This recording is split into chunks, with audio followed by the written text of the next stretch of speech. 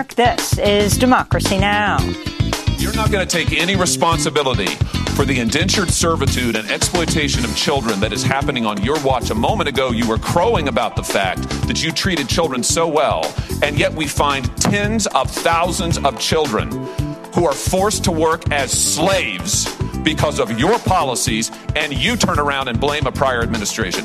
The Biden administration is facing growing criticism from Republican lawmakers as well as immigrant rights groups for its failure to prevent a surge of migrant children as young as 12 working in factories across the United States. We'll speak with the Pulitzer Prize-winning New York Times journalist Hannah Dreier, who's revealed at least 5 Health and Human Services staff members were pushed out by the Biden administration after raising concerns about child safety.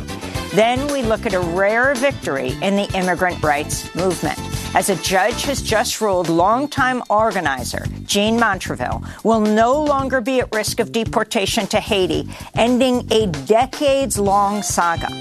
Plus, we look at the growing controversy around Supreme Court Justice Clarence Thomas after ProPublica revealed Thomas had failed to disclose his deep ties to right-wing billionaire Harlan Crow. Thomas vacationed on Crow's private yacht and jet and even sold property to Crow without disclosing it. Gifts like this to Supreme Court justices don't just corrode the integrity of the Supreme Court. They make the legal playing field more unfair. Billionaires can afford to give justices luxury vacations. Students with student loan debt, welfare recipients, and poor people don't have that luxury, and they can't afford to buy the justices' affections. We'll get the latest and look at what happened in 1969 when another Supreme Court Justice, Abe Fortas, was forced to quit for behavior considered less egregious than Thomas's. All that and more coming up.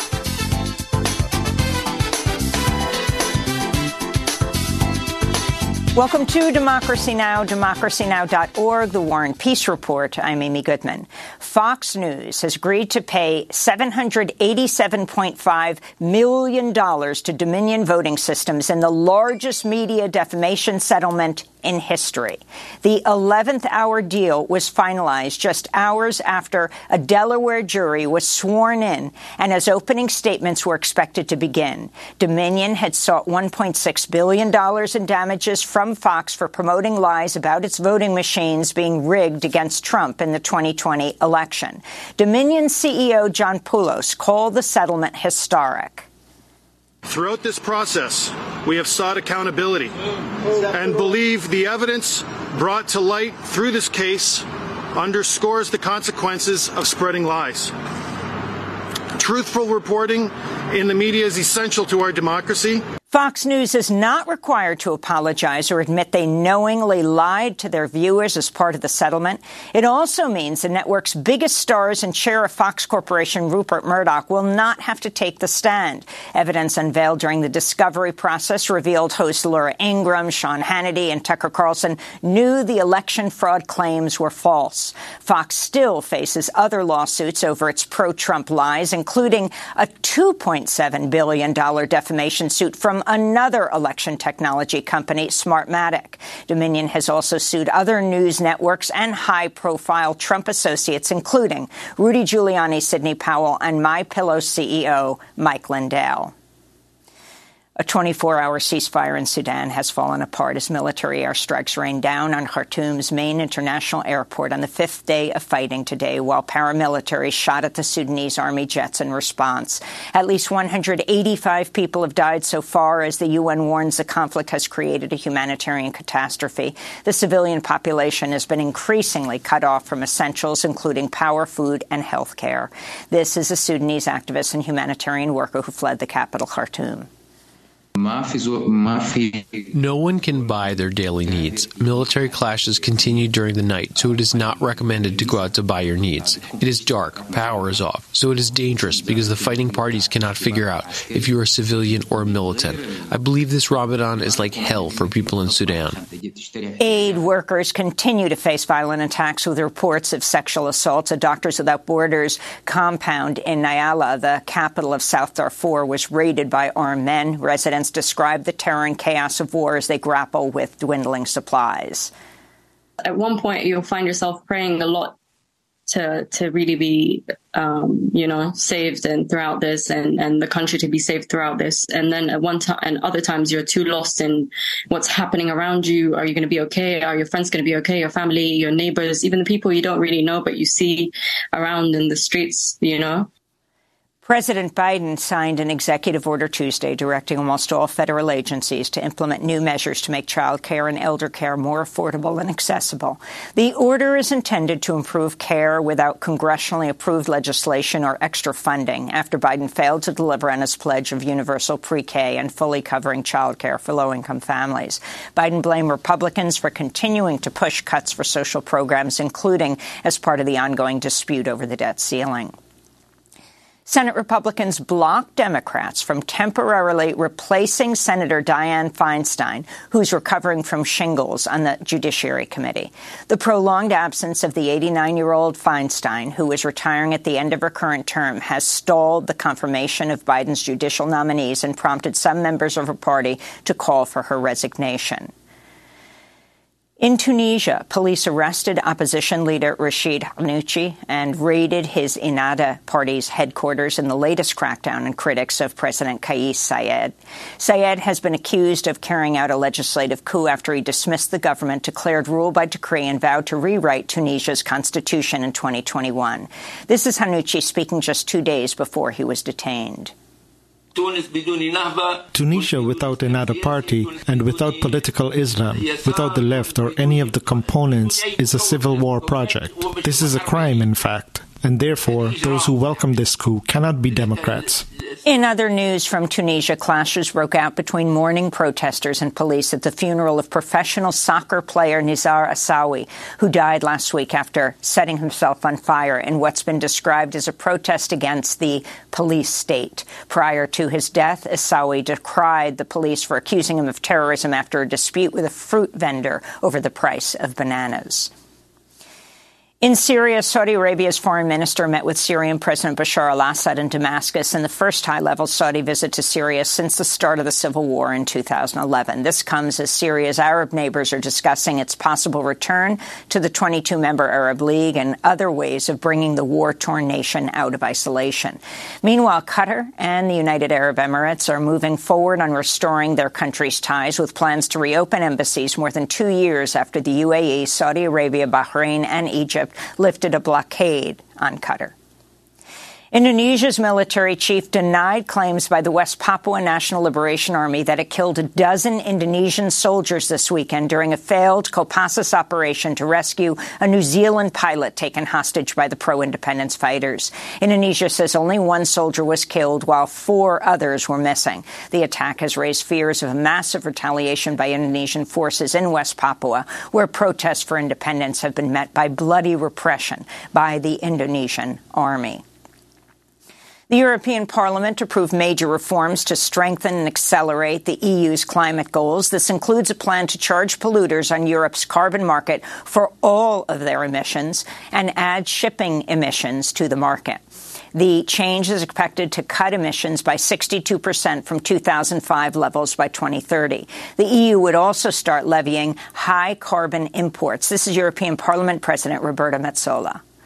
These laws will put a price on the carbon we produce, and it means that the most polluting industries will have to increase their emission reduction targets. It will also put a price for non-EU producers, providing a level playing field so that we will not leave our industry at a disadvantage vis-à-vis their external competitors. Germany shut down its last 3 nuclear reactors Saturday after decades of debate and organizing by anti-nuclear activists. This is Jürgen Tritten, a lawmaker from the Green Party. The introduction of this technology, was a historical mistake, and today we remedy this mistake. The long-anticipated move came as only a partial victory for environmental activists as Europe's largest economy has ramped up its coal production to make up for the loss of nuclear power and the energy crisis spurred by the Ukraine war. Anti-nuclear activists also noted there's still no definite plan for storing all the highly toxic nuclear waste from Germany's decommissioned plants, which must be securely stored underground for 1 million years. Here in New York, Holtec International, the owner of the decommissioned Indian Point nuclear facility, said it's paused plans to dump 1 million gallons of radioactive water into the Hudson River. The plan provoked community outrage from residents and environmentalists. Tritium, a byproduct of nuclear fission, cannot be filtered out of water and has been linked to cancer. And in more news from New York, environmental groups are blasting Democratic Governor Kathy Hochul over her nomination of Caitlin Halligan to the New York State Court of Appeals, the state's highest court. Halligan represented Chevron as it pursued racketeering charges against the human rights lawyer Stephen Donziger, who successfully sued Chevron on behalf of Ecuadorian Amazonian indigenous people for massively polluting their ancestral land with oil. In a statement, the grassroots group Public Power New York said, quote, "It's time for Hochul to pick a side. Does she stand with corporate polluters or with environmental justice communities here in New York and across the world?" they asked. And those are some of the headlines. This is Democracy Now!, democracynow.org, The War and Peace Report. I'm Amy Goodman in New York, joined by Democracy Now! Co-host Juan Gonzalez in Chicago. Hi, Juan. Hi, Amy, and welcome to all of our listeners and viewers across the country and around the world.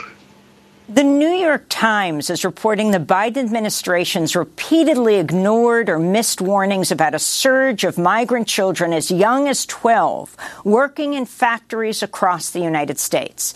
The Times reports, quote, "At least 5 Health and Human Services staff members filed complaints and said they were pushed out after raising concerns about child safety," unquote.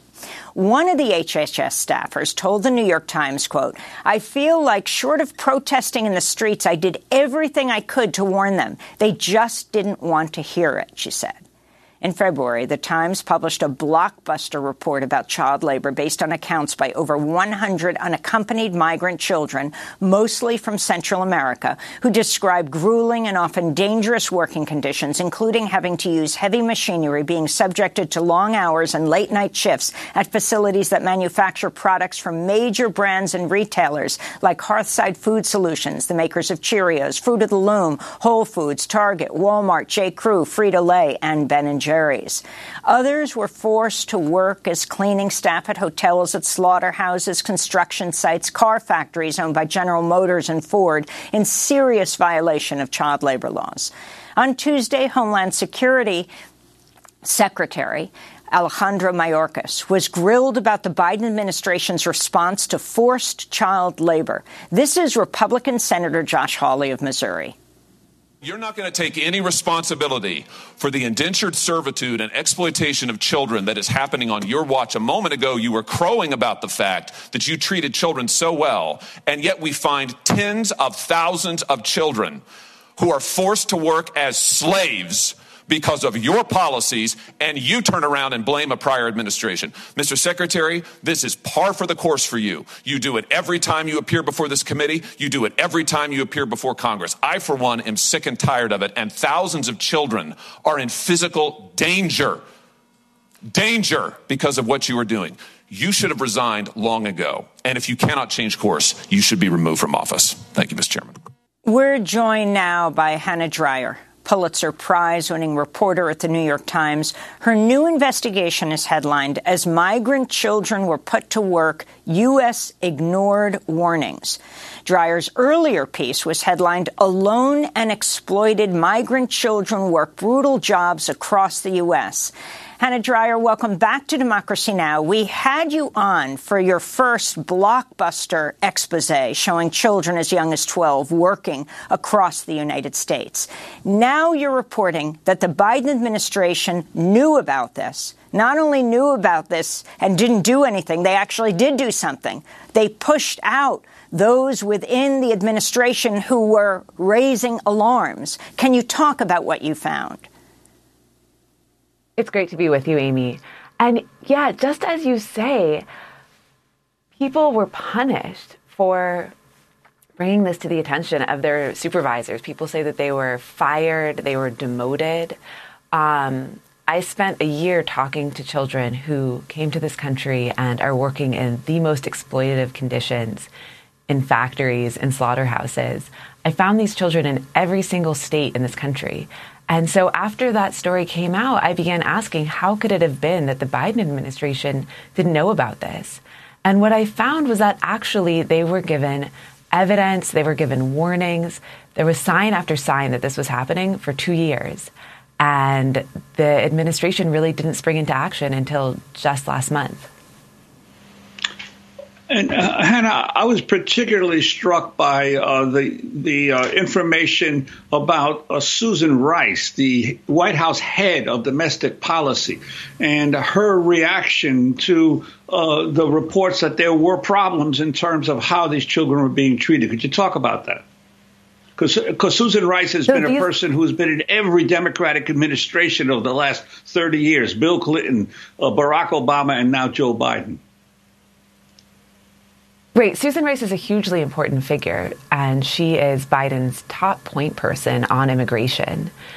So it's not, some junior staffer at the White House who maybe got a warning one time and it didn't get, channeled in the appropriate way. What I found was that Susan Rice's team was told about this again and again. And the kind of evidence we're talking about are clusters of children found to be working in different parts of the country repeatedly in these very industrial jobs. So these are children making car parts. These are children using caustic chemicals and acids to scrub a chicken plant. And those messages got to Susan Rice's level. Memos airing concerns about these issues got to Susan Rice's level. Her team was told, going back to, the summer of 2021, that people were very worried about this. And what the White House has basically said is, well, maybe we saw these signs, but we didn't put it all together. What their response has been is sort of a lack of curiosity or a lack of conscientious thinking to realize that if we're seeing kids in all these different places who are doing these jobs, maybe there's a larger trend here. Maybe there's thousands of these kids out there. Well, they did put it together sufficiently to force out 5 Health and Human Service staff members. Could you talk about some of those staff members and the alarms that they raised? So these are the people who are running the unaccompanied minor program for Health and Human Services. One of the women who I spoke with, Jalen Swalog, she helped build this program.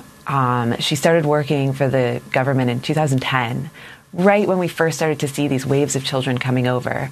And she was in charge of this program for years and years. She was the highest official running the program when Biden took over. And what she says is she raised alarms. We've seen her emails where she's saying something catastrophic is going to happen. I'm pleading with somebody to pay attention. When her emails went unanswered, she went to Congress and she talked to Congress staffers and said, again, I'm really worried about what's happening here. These children are in danger. And she was pushed out. She was one of 5 people who I spoke to who filed complaints, who showed me their emails where they're saying, something really wrong is happening here. And they say that instead of being listened to, they were demoted and people just did not want to hear these warnings. I wanted to turn to the White House Press Secretary, Karine Jean-Pierre, who was speaking on Tuesday. I want to state that ORR is dedicated. This administration moves swiftly to crack down on violators and are more vigorously vet sponsors of unaccompanied minors. DOL and HHS launched a new task force to heighten cooperation and better share information. We also called on Congress to provide the resources this administration has long requested to help us crack down on companies that exploit children for labor. The actions we've taken since February make clear that we will continue to investigate and hold companies accountable, but we also need Congress to provide the resources we need to enforce. And we've been very clear. Again, DOL, HHS have taken actions, but we need Congress to also give DOL and HHS the resources that they need to broaden these actions that they've put forward. So that's the White House response. If you could respond to that and particularly talk about who's responsible for what. I mean, we saw this dramatic confrontation between Senator Hawley and Alejandro Mayorkas, who's head of Homeland Security. Talk about what Homeland Security is responsible for. He was particularly angry that Mayorkas was blaming the Trump administration for separating children. What Homeland Security is responsible for, what HHS is responsible for, and tell us more about these whistleblowers who made clear time and again what was happening. And were not just not listened to, as was just pointed out, but were pushed out one after another after another. So in fairness to the Biden administration, they have taken rapid action after our first story came out a month ago. And the Department of Labor is really ramping up the way that they're going to try to go after these companies that exploit migrant children. And Health and Human Services has also taken some steps. What's been just so shocking to me is that these steps were not taken earlier. And one dynamic that people often point out is that a lot of this came in response to the crisis at the border, where children were coming in record numbers right when Biden took office. And a lot of them were sort of languishing in Customs and Border Protection jails because there wasn't enough room in the shelter system to take them in. And so there was wall-to-wall coverage of children sleeping on the floor, children under those tin blankets. And the Biden administration was really getting slammed on, why are these kids languishing in jails? I thought you were going to take care of them. And so there was all this pressure in the administration to move those kids out quickly because it was so visible when they were ending up sleeping on the floor or sleeping in these terrible conditions. And what happened after that with all these kids working was much less visible. You know, nobody's going to go and have a big newsreel about children who are working in the poultry plant because you can't get in there. And so it was sort of a trade-off, as it's been explained to me, between this very visible crisis where kids weren't moving out of the shelters quickly enough and this hidden crisis where kids are now working these terrible jobs and often sort of languishing in debt bondage. And that's just part of this dynamic that sort of comes up again and again. The agencies that are responsible here are really Department of Labor and Health and Human Services. I know Mayorkas has been getting questioned about this, I think sort of as a proxy for the Biden administration. But the agency that is in charge of migrant children is Health and Human Services. It's not like the regular immigration system. Children go to this different agency that's supposed to be a child welfare agency, and it's Health and Human Services that's then responsible for releasing them to sponsors and protecting them from trafficking and exploitation. And yeah, that's what I wanted to ask you about, the role of Health and Human Services, because obviously we can understand the pressure that the Biden administration was under to get children out of the detention facilities. But then the responsibility had to fall on the agency that kept seeing one or another individual repeatedly offering to sponsor children to monitor and check up what these sponsors were actually doing with the children. Wouldn't that fall largely on Health and Human Services? Yes, that is Health and Human Services. And these staffers who had to try to connect children with sponsors and move them out of shelters tell me that to them, this often felt worse than even during, child separation under Trump. The people who work in this agency, they're mostly Democrats. They mostly are in this work because they really believe that migrant children are important and want to watch out for them. And they say that they felt this huge pressure to just get kids out of the shelter, to send them to whoever, to send them to people who had already sponsored multiple children. I spoke with one of these workers in Texas who said that just in 2 weeks doing this job for Health and Human Services, she found 6 cases where children were being sent to people who said that they were intending to put the children to work or who had already sponsored other kids who were not their relatives. She flagged the case of one 14-year-old who was being sent to a non-relative. And she said, I'm really worried about this kid. I think this kid is being trafficked. I think this kid is going to have to pay off some kind of debt. And as far as we can tell, nothing ever happened. I caught up with that kid 2 years later, and sure enough, he was put to work. He had to drop out of middle school. He had to pay his own rent. He had to pay off thousands of dollars in debt, and he was just completely on his own, even though his case had been flagged by a whistleblower. Finally, Hannah, we just have 30 seconds. What were you most shocked by in reporting the second expose? I just could not believe that this wasn't flagged earlier. I mean, with something this widespread, thousands and thousands of children, you want to believe that people at the highest level of government are going to pay attention when they're shown evidence of the worst kind of child labor exploitation. Hannah Dreier, Pulitzer Prize-winning reporter at The New York Times, will link to your new investigation as migrant children were put to work, U.S. ignored warnings, and your previous piece.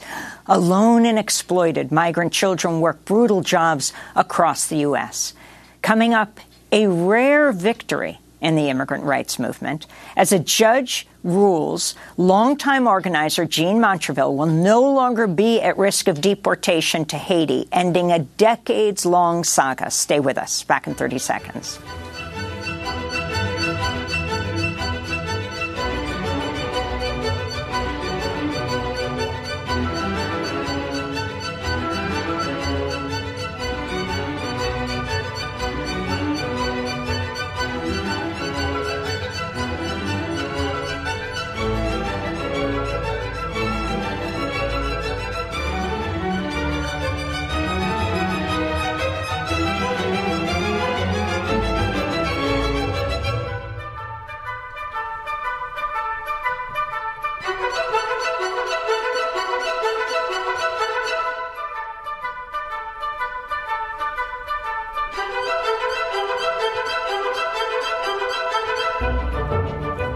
Les Amazones by Thomas Bangalter. This is Democracy Now!, democracynow.org, The War and Peace Report. I'm Amy Goodman with Juan Gonzalez.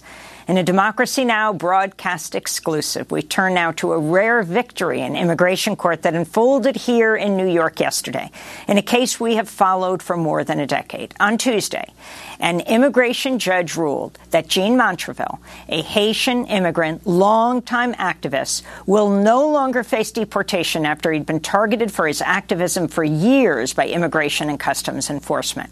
Under President Trump, Jean was deported to Haiti in 2018. He was given a second chance in 2021 when Virginia Governor Ralph Northam granted him a pardon for 2 drug convictions that were 30 years old, which ICE had used as a pretext to deport him.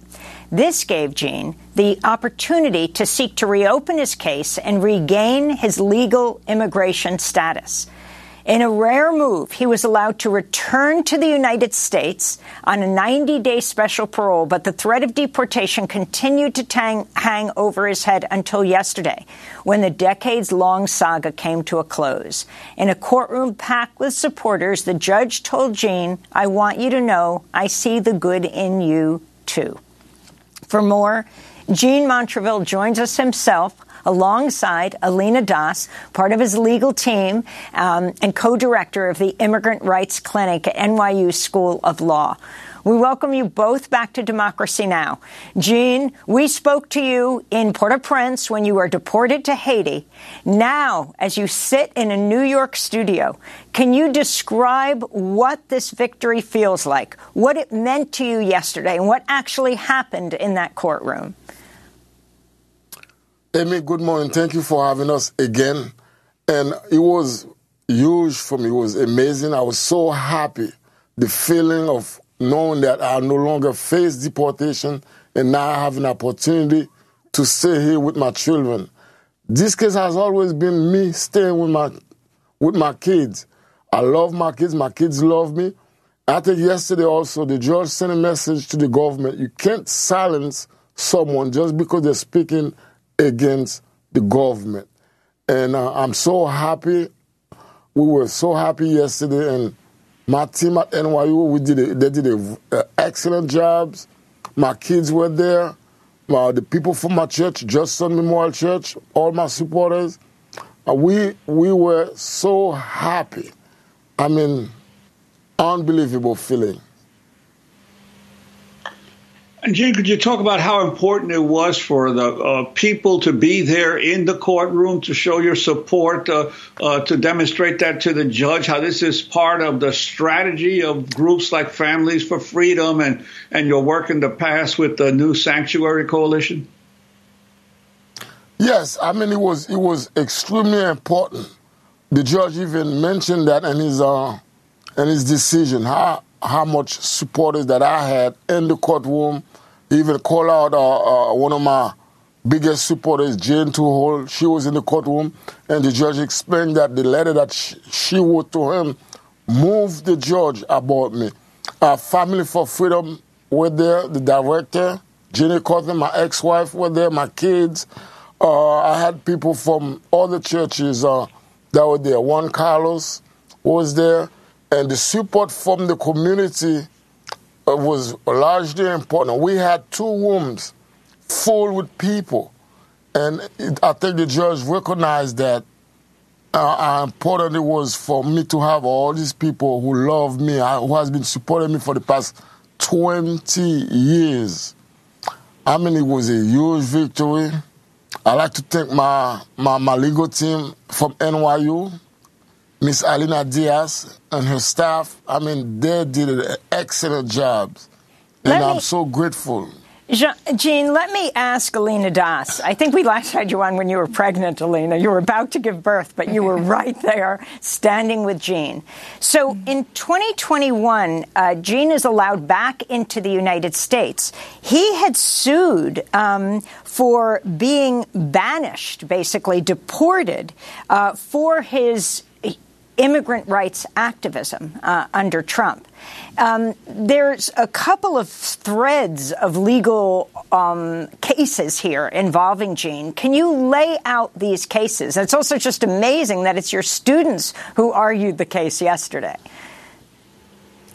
Oh, absolutely. Thank you, Amy. And certainly I know I speak for the entire NYU immigrant rights team, including Yolanda Loy and Gabriella McPherson, who represented Jean at the hearing yesterday. We are just so honored to be standing in solidarity with him and his incredible family in Judson Memorial Church.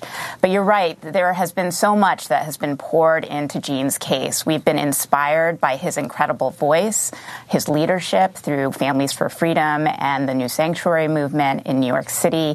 It has really helped thousands of immigrants. So it was really an honor for us to step in where we could. When Jean was deported in 2018, it was part of a widespread pattern of retaliation by Immigration and Customs Enforcement against immigrant rights activists. They were targeted, they were silenced through their detention, and some, like Jean, were deported. We knew this was wrong, and so we joined Jean and his church and family and community to file a lawsuit to sue the government, to say that it's simply not right. It's against his First Amendment rights and due process rights under the Constitution to silence him for his activism through a retaliatory deportation. And we litigated that for many, many months, and thankfully, after President Biden came into office, ICE was willing to settle the case, returning Jean to the United States. I'm trying to right this one of many, many wrongs that we've seen across different administrations. So it was thrilling for us to be able to see that after this 30-year fight that Jean has led, that he's been just searching for this one fair day in court, that we were finally able to be there. But we know, because Jean has taught us this, that there are many more people who've also faced retaliation, who face retaliation to this day, and that we hope that this is the first of many such victories. And could you talk about, Alina, the role of the drug war in several administrations now, using the criminal legal system as a tool to deport people from the United States, especially black immigrants and people from the Caribbean? Absolutely. Anti-blackness is a core part of the foundations of immigration law. There is a very specific reason that immigration law uses the criminal legal system to funnel people into deportation.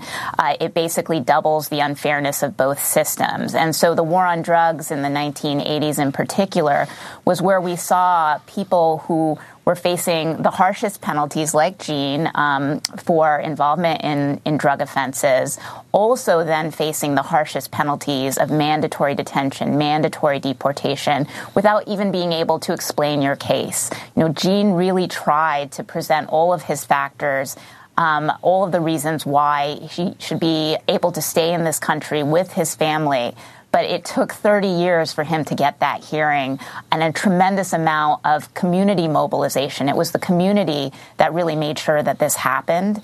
And that is part of the legacy of the war on drugs. I think Jean's son, who testified at the hearing yesterday, Josiah Montreville, said it best when he said that this is a double punishment. It is inherently unfair for Mr. Montreville to have suffered this much, for his family to suffer this much because of the war on drugs after he had already been harshly punished under that system.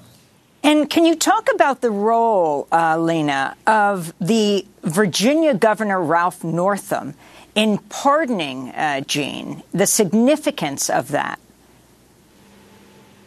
Yes, well, Jean and I talked about this yesterday at the hearing. Jean was in Haiti when Governor Northam gave him the pardon. And it was an incredible moment for Jean. I think it is a recognition of the importance of second chances, the importance of redemption. It's a value that our justice system has often forgotten. And that was a rare moment of victory. It was something that Jean, Janae Cawthon, and the entire team at Judson Memorial Church fought for many, many years. And it's important to recognize that people at all levels of government have a responsibility to exercise their power to make sure that we can find justice for people like Jean, who've been through so many years of injustice. There is so much that people can do if they're willing to exercise that power for good. And Jean, now that you've finally gotten this 30-year saga behind you, what are your expectations or hopes for what you expect to do in the future? Well, I'm 54 years old, about to start a new life. And my family, my sons, just be able to be with my kids. My son, Josiah, he actually right now in college. My daughter has graduated. I still have a 16-year-old sophomore in high school. I want to see my kids progress, and I want to be there alongside of them, take them to school, make sure they stay out of trouble, and be responsible human and pay responsible human beings. It's so hard. This case has always been about the separations of families. I didn't like it, the fact that years ago the government used to just break doors down and separate families. I think now my kids and myself, we do have a bright future ahead of us. I'm planning to, work with them, stay with them, continue to support them. Do you see citizenship on the horizon, Jean? I'm sorry, Amy. Do you see citizenship on the horizon? Well, I think so, and then last night I got home, I was thinking about it because there's this question that's been in my mind for so many years.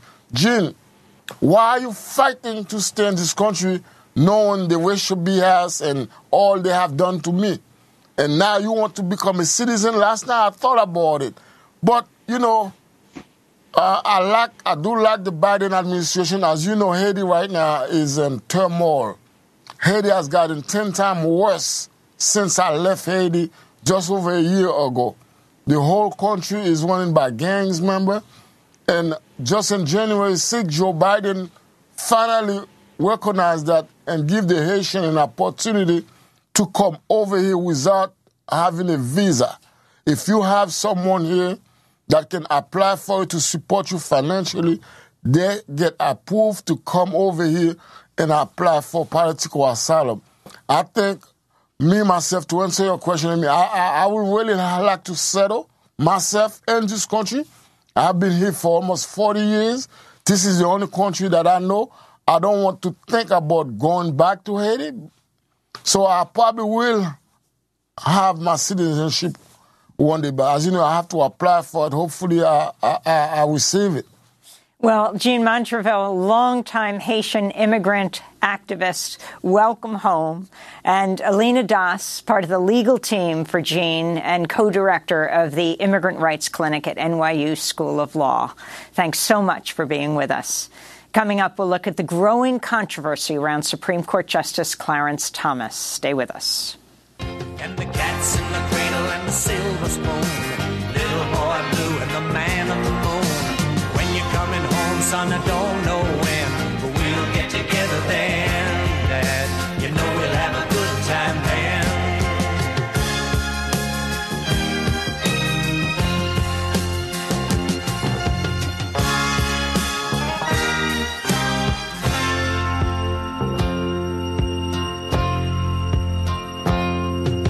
I've long since retired, my son's moved away. I called him up just the other day. I said, I'd like to see you if you don't mind. He said, I'd love to, Dad, if I can find the time. You see, my new job's a hassle and the kids are the flu, but it's sure nice talking to you, Dad. It's been sure nice talking to you. And as I hung up the phone, it occurred to me, he'd grown up just like me. My boy was just like me. And the cat's in the cradle and the silver spoon, little boy blue and the man on the moon. Cats in the Cradle by Harry Chapin. This is Democracy Now!, democracynow.org, The War and Peace Report. I'm Amy Goodman with Juan Gonzalez. We look now at the growing calls for Supreme Court Justice Clarence Thomas to step down or be impeached. A second damning ProPublica report on his relationship with Republican mega-donor Harlan Crow has revealed that in 2014, Thomas and his family sold a house and 2 vacant lots in Savannah, Georgia to Crow for around $130,000, but never disclosed the sale, which appears to be a violation of the 1978 Ethics in Government Act. CNN reports Thomas's mother lives in the home owned by Crow rent-free, but she's reportedly responsible for paying the property taxes and insurance. On Sunday, the Washington Post reported Thomas has for years claimed rental income from a Nebraska real estate firm that shut down in 2006. It's also been reported previously that in 2009, Crow gave $500,000 to a conservative lobbying group founded by Thomas's wife, Ginny Thomas. CNN reports Justice Clarence Thomas now intends to amend his financial disclosures in light of ProPublica's other recent bombshell investigation detailing unreported luxury trips Harlan Crow lavished on Thomas over 2 decades in apparent violation of a law requiring justices and other federal officials to disclose most gifts. Thomas frequently vacationed at Crow's resort in the Adirondacks of New York, where a painting on the walls depicts Clarence Thomas sitting with 4 other men, including Harlan Crow and Leonard Leo of the Federalist Society. Thomas never reported any of the free trips as gifts. In addition to being a major benefactor for Thomas and the GOP, Crow is also an avid collector of Nazi memorabilia. He's got a signed copy of Mein Kampf, that's right, signed by Hitler, paintings by Hitler, Nazi medallions, swastika-embossed linens, and a garden filled with statues of 20th century dictators. For more, we're joined by Justin Elliott once again, reporter for ProPublica. Their new follow-up report headlined, Billionaire Harlan Crow bought property from Clarence Thomas. The justice didn't disclose the deal. Justin, welcome back to Democracy Now! I mean, your initial report has unleashed an avalanche of reporting and investigations and calls for Clarence Thomas to be impeached or to step down. He says he's going to amend his disclosure forms. Can you talk about the latest findings? Yeah, for our first story, both Thomas and Harlan Crow put out statements about the luxury travel, saying we're very close friends. These were family trips. They both used the word hospitality. We subsequently learned and reported that there was actually a direct business deal, a real estate deal between the 2 men, so actual money flowing from Harlan Crow to Clarence Thomas. What we found is that around a decade ago, Crow bought a house and 2 vacant lots that were owned by Clarence Thomas and some of his relatives down in Savannah, Georgia. As you mentioned, the house that Crow bought is actually the house where Thomas's elderly mother was living and apparently still lives, which puts Crow in the extremely unusual position of being the landlord to the mother of a sitting Supreme Court justice, although it's actually not clear if landlord's the right term here because CNN has reported that Crow is not charging her rent. So there's all kinds of exceedingly unusual financial entanglements between this billionaire political donor and the Supreme Court justice. And Justin, what about this claim that they've been longtime friends? What were you able to find out about how Thomas and Harlan Crow first met and how their friendship developed? Yeah, so I think they actually are friends, but it turns out that, at least according to Crow, they met back in the mid-1990s. So this was after Thomas was on the court. They weren't like college roommates or something like that. They actually apparently met at a conservative political conference, and Crow gave an interview to the Dallas Morning News a couple days ago in which he says that they actually first met when Crow offered Thomas, it turns out, a private jet ride on Crow's jet from Washington, D.C. to Dallas, and apparently they hit it off on the jet. So that's what we know about how it started. So from the start, then, Thomas was accepting, in essence, of undisclosed gifts from Crow. Yeah, I mean, I have personally never been on a private jet, but I've learned a lot about them. And, these things, I mean, Crow's current jet, it's a particularly nice private jet. It's a Global 5000 Bombardier. If you were to charter one of these on the open market, you'd be paying $15,000 per hour. Per flight hour. So, yes, these are extraordinarily expensive flights, and it's obviously not exactly a normal situation to offer somebody you just met a private jet ride. But again, I mean, Clarence Thomas was a Supreme Court justice at the time, so I think that probably goes a long way to explaining why this happened. And can you talk about Ginny Thomas, Clarence Thomas's wife, the connection here and the financial connections with Harlan Crow? I mean, they're getting more than $500,000, her lobbying group. That's right. So I think one of the other really intriguing financial connections here between Crow and the Thomas family is related to Ginny Thomas. So it actually came out around a dozen years ago that Ginny Thomas was running a small Tea Party group, nonprofit political organization, and it came out that none other than Harlan Crow was pretty much the sole funder of that group that was paying Ginny Thomas's salary, which I believe was on the order of $200,000 a year. So essentially, through this kind of pass-through organization, Crow's money was ending up, in the pocket of the Thomas household. Following that reporting around a dozen years ago, there was sort of another round, a previous round of questions about this, but and we don't really know what has happened since then. Partly, actually, thanks to the Supreme Court, as you know, the whole regime of disclosure of political spending and giving to groups has really fallen apart, and there's anonymous dark money flowing all over the place. So it makes it very difficult as a reporter to figure out where money is flowing and from who. But, we're still reporting on all this.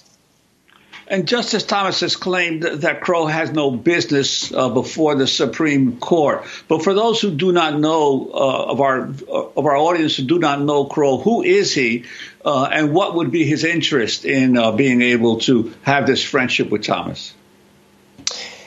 So Crow is a real estate billionaire who was born into a very successful Dallas real estate family. And it is true that Crow has not had he's not been a litigant in a case at the Supreme Court. It turns out the Supreme Court doesn't actually take that many cases every year. So there's very few people and companies that actually have a case at the court. But the court regularly takes up matters that affect the real estate industry, that the real estate trade groups that Harlan Crow helps fund is involved in some of those cases, filing briefs and that kind of thing.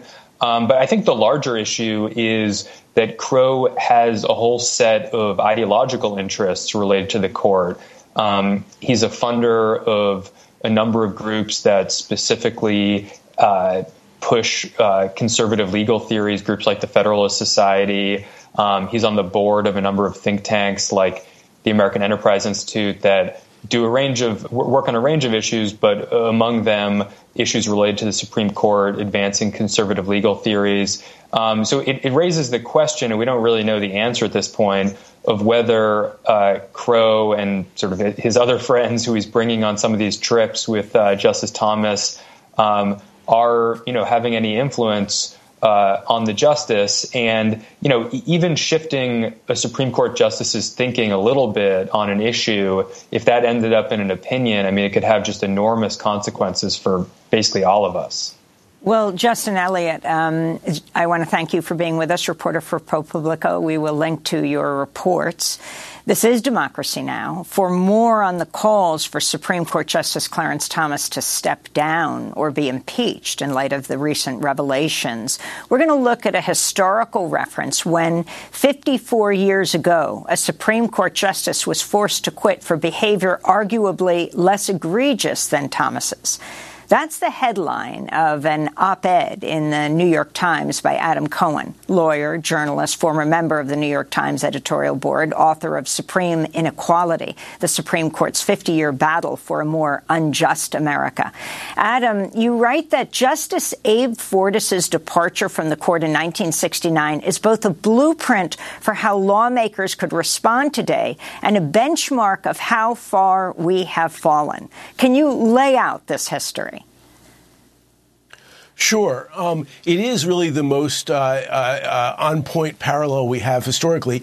And one thing that's important to note is that what Abe Fortas did is in many ways much less bad than what Clarence Thomas did. The amount of money was much smaller. He took $20,000. And as you mentioned, and as Justin mentioned, Clarence Thomas, the amount of island hopping and, free plane rides over a 20-year period is staggering, probably well into the millions. So the dollar amount was different, but also Fortas gave the money back, which is something that Clarence Thomas has not done. So we have a much smaller scandal in many ways. And what was striking is the bipartisan response that there was in 1969. Fortas ended up resigning from the court, not because Republicans were out to get him, and he was a liberal Democrat, but because Walter Mondale, who was in the Senate, demanded that he resign. One of his biggest supporters in the Senate, Senator Tidings from Maryland, demanded that he resign. He was afraid that he would be impeached by a Democratic Congress. And what's really striking also is that this is at a time when there was a Republican president, Nixon. So Democrats were doing this even though they knew that they might, quote, lose the seat, a liberal being replaced by a conservative. But these Democrats were so concerned about the integrity of the court, and they kept saying what matters is that the public have faith in the court. We're not seeing that at all today. Where are the Republicans who are coming out in favor of Thomas stepping down or Thomas doing anything really because of the integrity of the court? We don't have that kind of bipartisanship anymore. And could you also talk, Adam, about how the media have responded to this case? Fox News has filled the void by locating, quote, an expert to declare that the story about Justice Thomas is politics, plain and simple. That's exactly right. Yes, the media has, the conservative media have defended Clarence Thomas, and as you said, they found an expert who doesn't seem like much of an expert to say that it's not a big deal. But also, just where are the voices of, Chief Justice Roberts, for example, right? I mean, we saw last year when there were leaks of that abortion ruling a year ago, the Chief Justice immediately launched an investigation. We have to get to the bottom of this, what's going on in the court. Why is he not saying that now? Why is it a much bigger deal that there were leaks of an abortion ruling, which conservatives were upset about, compared to Clarence Thomas apparently ignoring ethics rules for years? Where is the Chief Justice in this? We're not hearing from him at all. And why has the Supreme Court been able to get by for so long with essentially no ethics requirements? That's exactly it. It's the least accountable part of government we have. There is a judicial code of ethics that's quite, I wouldn't say strong, but it's a reasonable code. But it doesn't apply to the Supreme Court. It applies to lower court judges. Why does it not apply to the Supreme Court? Why do we not have, as I said, investigations internally? Even the liberal justices could be talking out now. If they think that Clarence Thomas is breaking the law, I think they have a duty to say something. So there's really no one holding them accountable. The body that would be doing it is, the one real check on the Supreme Court is impeachment. But right now, the House is in the control of Republicans, so they're not doing anything. There have been calls from the Senate, which does have a Democratic majority, for an investigation. Maybe that will happen. But this is a broken system, and many people are using this Clarence Thomas scandal to say, we've gone on too long without an actual ethics code that applies to the justices, and Congress should pass one now. Adam, you wrote a book on the Supreme Court called Supreme Inequality, the Supreme Court's 50-year battle for a more unjust America. Can you relate the ethics scandal that Clarence Thomas is facing today to the theme of your book? Yeah, it's a great point, Amy. What I argue in the book is that we think of the Supreme Court as being a force for equality and fairness and all that. But if you actually look back to the last 50 years after Nixon packed the court with conservatives, it's actually been a force for protecting rich people, for increasing inequality. So in areas like campaign finance, where they have struck down all these often good laws that Congress passed trying to regulate the amount of money from rich people going into politics. In education, where they've ruled in favor of inequality in funding, and on and on and on. So that has been the theme. We've had a court that for 50 years has been really fighting for rich people over poor people.